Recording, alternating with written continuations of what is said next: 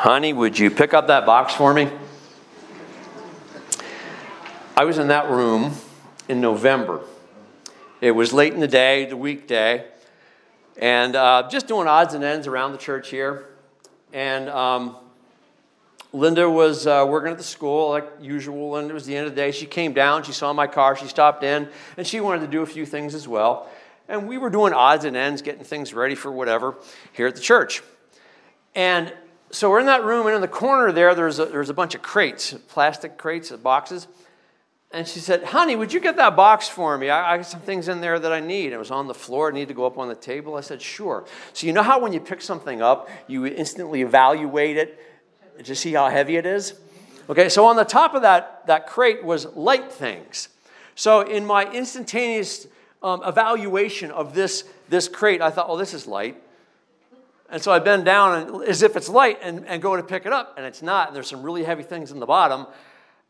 And in one split second, I'm telling myself, put it down, Paul. And the next split second, I'm thinking, you got this. I didn't. I did lift it all the way to the table, and I felt something in my back. Now, in that moment, it wasn't too bad. I kind of went, that felt weird. And then the next day, this is still a mystery to me, why when I'm young, if I hurt myself, it usually hurts right away when I was young. Now it takes 2 or 3 days to kick in. I don't know that you think it would go faster because you're older, but it's the other way around. So anyway, the next day, my back tightened up in a knot right back here behind the rib cage. And to the point where I couldn't get comfortable. I couldn't sleep. And after several days of this, literally not sleeping from this pain, I couldn't do much. It was Sunday morning, and I said, honey, I can't go to church. I can't even preach. I got to go to the hospital. And a lot of you remember that day in November where, pastor's not here. He's in the ER. And so I went there, and, of course, they took care of me and looked at it, and they said, all right, we think it's a muscle strain, Paul, but you should get a CAT scan just in case. So I thought, all right, sure. That's what you need to do. Check it out. So they did a CAT scan, which I've never had before. It was kind of cool. This big round thing spins around, kind of noisy. It wasn't frightening. But the doctor looked at the CAT scan and said, you know what, your back, there's nothing scary there. You have a muscle strain, pretty severe one, and here's what you can do about this. Go to physical therapy, and now it's fine. It took about what they said, about a month and a half to feel better and heal. However, the doctor who looked at the scan noticed something else, not associated with the back or nothing to do with the back pain. And he put it on those little notes and sent it to my primary care doctor. And I said, Paul, you've got nodules on your thyroid. And I thought, that don't sound good. What are we going to do about that? So my doctor said, you know what? A lot of people get this. No big deal. But you got to get checked out just in case. But 98% of the time, it's nothing. Okay, that sounds fine. So at this point, it's now December, and it's holidays, and just scheduling and making an appointment with a doctor. Basically, I had to get an ultrasound on my neck to check out my thyroid.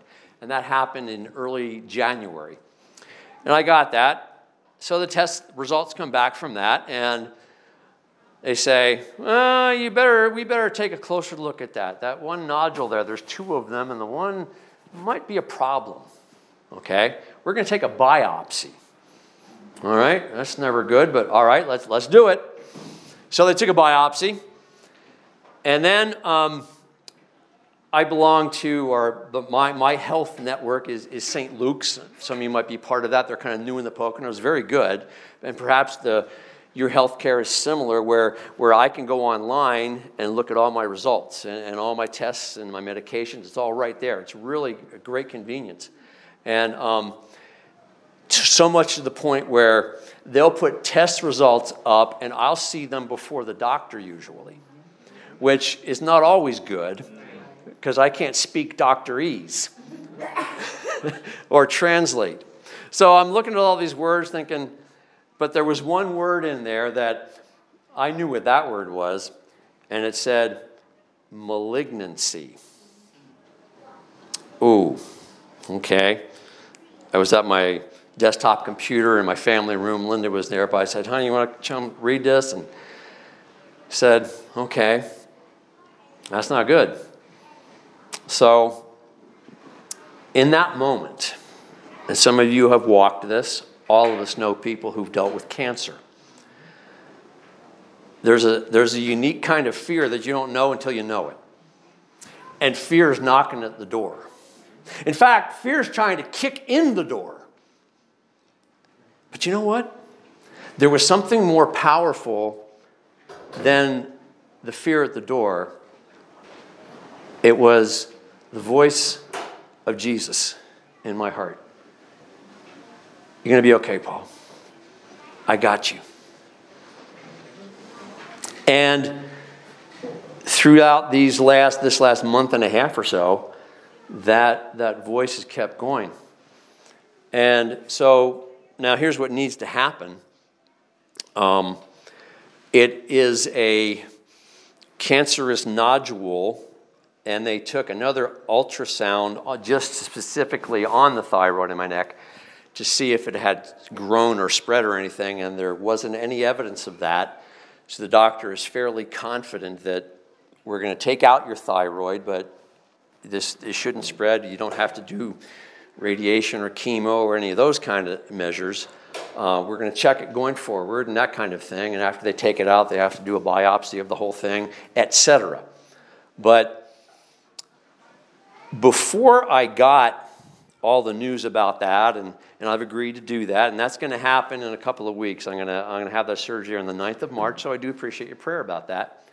And I'll be there overnight and home in a couple of days, and I won't be preaching that Sunday because that's a couple of days after the surgery. So in 2 weeks, you're going to get to hear from my wife. All right, so she's going to share whatever God lays on her heart that morning. But before I got the word from the doctors that it's not too concerning, that fear didn't completely leave. I mean, it's still knocking, okay? I mean, fear, that's the way fear is, isn't it? It never evaporates. It never goes away, but we can kind of keep it there at a safe place. We can kind of keep it there where it doesn't control. It's, or use another metaphor, it's in the van, but it's not driving the van. There's a lot of passengers in my van of who I am, and but I don't let fear take the wheel, okay? And to use another song, I let Jesus take the wheel in my better moments, and hopefully that's the case now, and it is, and it has been. But there was a moment where that fear began to grow and increase, and I shared this the other week without all the detail of the story. I said how I sent a text message to my very dear friends, Paul and Jason. I said, hey, would you guys pray for me? I didn't tell them why. I just said, look, I'm just in a bad spot.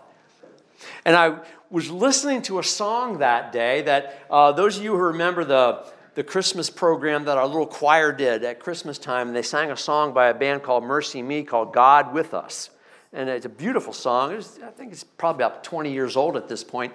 And that song repeats that line, God with us, Emmanuel, a word you often hear at Christmas time because it's one of the titles and names for Jesus. But that's what it means, God with us. And that phrase kept coming through my mind and my heart.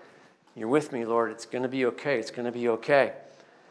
And then, so I went into a time of prayer, and then a couple of minutes later, I get a reply from Paul on the text. He said, hey, brother, God is with you, Emmanuel. He didn't know I was listening to that song. He didn't know any of that. But God did and gave him that to say to me. And I think I shouted, jumped, and cried at the same moment. It was beautiful, And then a moment of prayer the next day as the battle continued. I'm in the other church that I pastor. Those of you who are new today, I pastor a second church in Bartonsville, and I go there first, and I come here. And so I was in that church, and I was praying one day about all of this, and you're probably familiar with, if you grew up going to church like I did, you probably heard people say, give your life to Jesus. Kind of like I was telling the kids there, your life to him. And that's a good phrase. It's a good way of understanding the gospel as we know what that means deeper and deeper from scriptures. And usually for me, I did that at a very young age. I gave my life, my heart to Jesus. But as a little boy, there's things you don't know yet, things you don't understand yet. So as new experiences and changes come, then I have to give my life again. It's not like I didn't mean it the first time. It's just that there's new stuff I got to deal with, God. I'm going to give that part of my life too. So in that way, I think that prayer needs to be said over and over again in our lives. Lord, I'm getting married. I'm happy about it, but I need to give myself as a husband to you. Lord, I'm going to be a dad. I was blessed to be a dad 4 times. Lord, I need to give myself as a dad to you. And obviously when I became a pastor, Lord, I don't got much to give, but through me, if you're in me, then this is going to be good. And so we have these different segments of our life, different experiences that we haven't been through yet that we're facing. So we give our life to Jesus in that sense again and again in a continual way. But that day, I prayed a prayer I'd never said before. Because I had that C word of a diagnosis. And at that point, I didn't know how bad it was. And I said, all right, Lord, this could kill me. I mean, I know lots of people who died from cancer, so I could die. And I'm okay with that. Now, I want to stay here. I want to be here as long as I possibly can. God, I have a lot to give. I have a lot I still want to say and do and be. But if you're more glorified by me leaving this world very soon, then have your own way, Lord. That day, I didn't just give my life to the Lord. I gave my death to the Lord. That's in his hands. Too often we have these assumptions that it's not going to happen to me. I'm not going to die. I'm not going to, and yet we all know how sudden it can come. Sometimes it's very sudden, as the Freeman family knows. And sometimes it's a long time coming, but okay, there is a diagnosis and it's not looking good and in time. And a lot of you walk that path as well. But I gave my death to Jesus. And I don't say that pridefully. I say that thankfully. Now, the next day, or day or two, I got the first kind of prognosis that this is treatable and it should be good. But here's the important thing I want to share with you, and then we're going to come back to the scripture for a couple of minutes. My hope doesn't rest on whether or not I have a good prognosis about cancer in my throat and my neck. That's not it. I don't say, praise Jesus, you're with me more now because I have a better prognosis than you were before I knew it. No, I say, praise Jesus, you're with me no matter what. That is where my hope lies. Because here's the thing. All of us have to face that path one day, and all of us you all share with me the desire to live in this world and live well and to enjoy it as long as we can. But someday we are going to walk that path, whether we know it's coming or it hits us very quickly. And that's what the gospel is all about. It's not only about that. It's not only about what happens after you die, but it's also about this world. But that's a key element, of course. I want to know Jesus now and forever. Amen? And that is how he communicated that to me in these recent weeks. And so far, he's been there. I believe I'm going to be around for a while. But I had to lay it all out and say, Lord, if not, I'm okay. And I mean that. I mean that in as much as I can say that right now before all of you. Friends I've known for many years and new friends I'm just meeting today. I'm sharing this with you that Jesus Christ, my Savior, has saved me for this life and beyond. He has my life. He has my death. He has me. He has this cancer. He has you. Do you believe that? He has your situation, whatever it might be. When Linda asked me to pick that box up. And then after my back was sore, she felt bad. She says, honey, if I hadn't asked you to pick up that box, it wouldn't have hurt your back. Now I say, honey, thank you for asking me to pick up that box because I wouldn't know. And there's more. I get to the doctor, and he's looking at the scan. He said, you know what? It's very rare that a CAT scan of your back will even show the thyroid.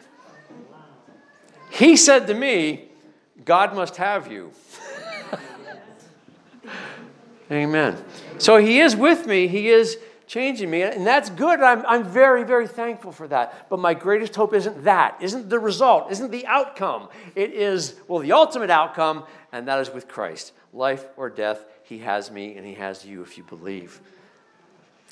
These scriptures today do connect with this in this way. In these first couple of chapters of Romans, there's three applications we can make, or kind of groupings of people. The church that the letter of Romans was written to by the Apostle Paul, he's writing this to a specific group of believers. And that group of believers was infighting among themselves. And there was those who were Jews who believed in Jesus, and not many of the Jews did in that time, but they were Jewish believers who believed Jesus was the Messiah and the Savior. And then there was Gentiles, the rest of the world basically, who also believed in Jesus, and they should have all been together in the same church and working together and doing the things churches do. But there was infighting based upon those who were Jews, those who were Gentiles. And that's what he's addressing here. So he's calling them both out. He's saying, you're both wrong. You're supposed to be one. And we looked at that in the first couple of chapters. So he's writing for that reason. But then also the message there is for all of humanity. It's for all people. It's that we shouldn't wear our goodness, our successful obedience like a badge of honor that one day we're going to cash in like a chip at a casino and say, here, God, bless me because I have this. I've been good all of my life. I've been good enough all of my life. I obeyed more and I sinned less than most people, so I must be welcome into your kingdom based on that. And Paul says, nope. And that message is for all of humanity. None of you are good enough. And we'll touch on that in a moment. And then it's so that idea that all people, all time have this sin problem, this brokenness from sin that we share in. And I'm not personally responsible for all the evils of humanity, but I have participated in the evils of humanity in some way, shape, or form in the sin of my own life. So I don't get off scot-free. I don't say to God, it's all the rest of the people, Lord, look at me, I'm okay. And no, he doesn't go for that either. And this is the shape that we're in, and it's not good. And in this section of Romans that I read this morning, Romans 3, look at all the quotes he uses. If you see footnotes in your Bible on the bottom of the page there, you see all these Old Testament references. So when he's given all these really scathing words about no one is righteous, not even one, they've all turned away, and calls their throats open graves, vipers, cursing, bitterness, bloodshed, no fear before God. Wow, that is really pretty dark stuff, Paul, you're writing here. This must be a really nasty church, but he's not writing just to the church. He's saying these descriptions are true of people in general in all time through all history because of the sin problem that we all share in. And how much each of us participates and is responsible for that varies to each person. And obedience matters in terms of human relationships and community and church and family life. It's very important. But if our obedience before God is what we think is going to win us eternity with God, we're wrong. And that's his big point. And so you might say that this is the diagnosis. People are messed up. This is what Paul's driving at. This is what he's writing about. You have to see how bad it is before you get to the good news. You have to admit that you're part of the bad news. You have to admit that you're responsible for the bad news before you can receive and draw any life from the good news. So that's the diagnosis. And between Romans 1:18 and 3:20, we have this description of our shared brokenness for various reasons. And specifically to the church in Rome, it was, the pride of the Jewish believers. They have the law of Moses, and we know better than they. And the pride of the Gentile believers, some of them influenced by Greek philosophy and, kind of proud of that. And neither of them are right. You're all broken. And so this, you might say, is the prognosis. This would be like going to the doctor. Okay, Paul, I got some bad news, followed by some worse news, followed by some really ugly, awful news. Is there any good in there, Doc? Nope, sorry. That's what Paul's doing. That is the author of Romans.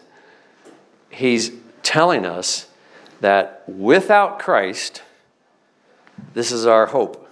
There is none.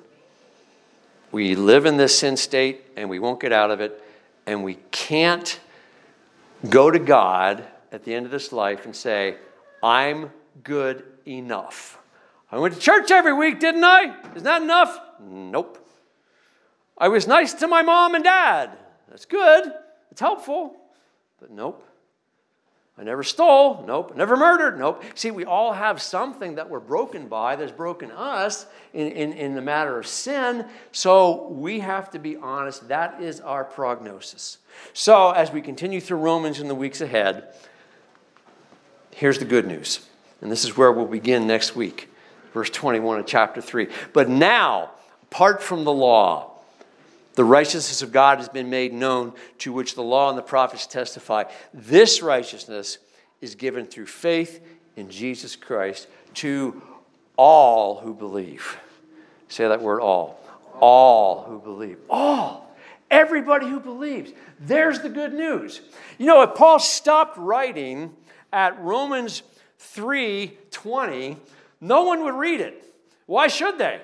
It's bad news with no happy ending, with no goodness, with no hope, without anything. That would be like the doctor saying you have no hope, you're going to die tomorrow. That, in the physical realm, that's what it would be. And spiritually, that's our diagnosis, that's our prognosis, that's our condition, without the intervention of God through his Son, Jesus Christ, who went to the cross and died and rose again for us so we can have him now and forever. Let's pray. Father, thank you for the gospel of Jesus Christ through your Son. Thank you for the love he's given to us. Thank you for every person here today that you love. You see us broken as we are. You see whatever sinfulness is present in our life, and you know it, and you still love us. And what you want us to do, Lord God, is turn to you. They say, Lord, I am broken and I have sin and I need you to forgive me. I need you to help me. And if that's your desire of your heart and that's never been spoken from your heart before, that's never been said to God before, that, Lord, I need you to forgive me. And you can do that right now. Just simply ask God, right where you're sitting, Lord Jesus, forgive me. Lord Jesus, come into my life, that my life would be honoring to you, not because of my goodness, but because of Jesus in me. And he is in you when you just ask. Thank you, Lord Jesus, for every person here, every family. Thank you for the filled room and the time of worship. And bless us as we go forward from this place today. And may our lives be touched continually by the presence of Emmanuel. God is with us. In his name, amen. Stand for our closing song this morning.